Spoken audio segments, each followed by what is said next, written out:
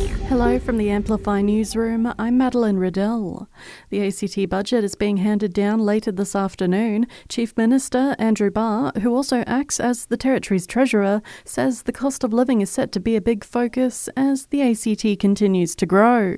Look, we're confident that Canberra will continue to grow. Our population has been growing rapidly, so we're going to need more housing and we're going to be investing in more education and health services, as well as more transport services. Meanwhile, if you like yogurt, check your fridge because there's a fresh product recall. It's feared Jalna Dairy Foods 1 kilo lactose-free vanilla and the same-sized sweet and creamy Greek coconut varieties could be contaminated with E. coli. The affected vanilla tubs have a use-by date of July 28. The coconut tubs are August 2.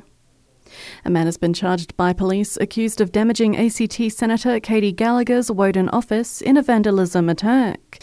He's now due to face court in July on charges of damaging Commonwealth property. Investigations into the incident remain ongoing. Anyone with info is urged to contact Crime Stoppers. Meanwhile, close to 60% of Aussie men rate their health as excellent or very good, despite close to half having at least one of the top 10 chronic health conditions. The Australian Institute of Health and Welfare has released a new study. MOSH GP Dr. Sabrina Campbell says men need to boost their day-to-day health needs like exercise and eating well. If we don't start to address this in all age groups, then we will see that the burden of disease will become very heavy in men. Medibank will be required to sit on an extra $250 million following last year's cyber incident.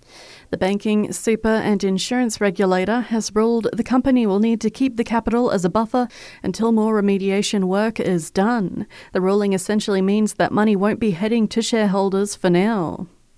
The consumer watchdog has found more than a third of products which contain button batteries still don't have mandatory warnings after legislation was introduced last year.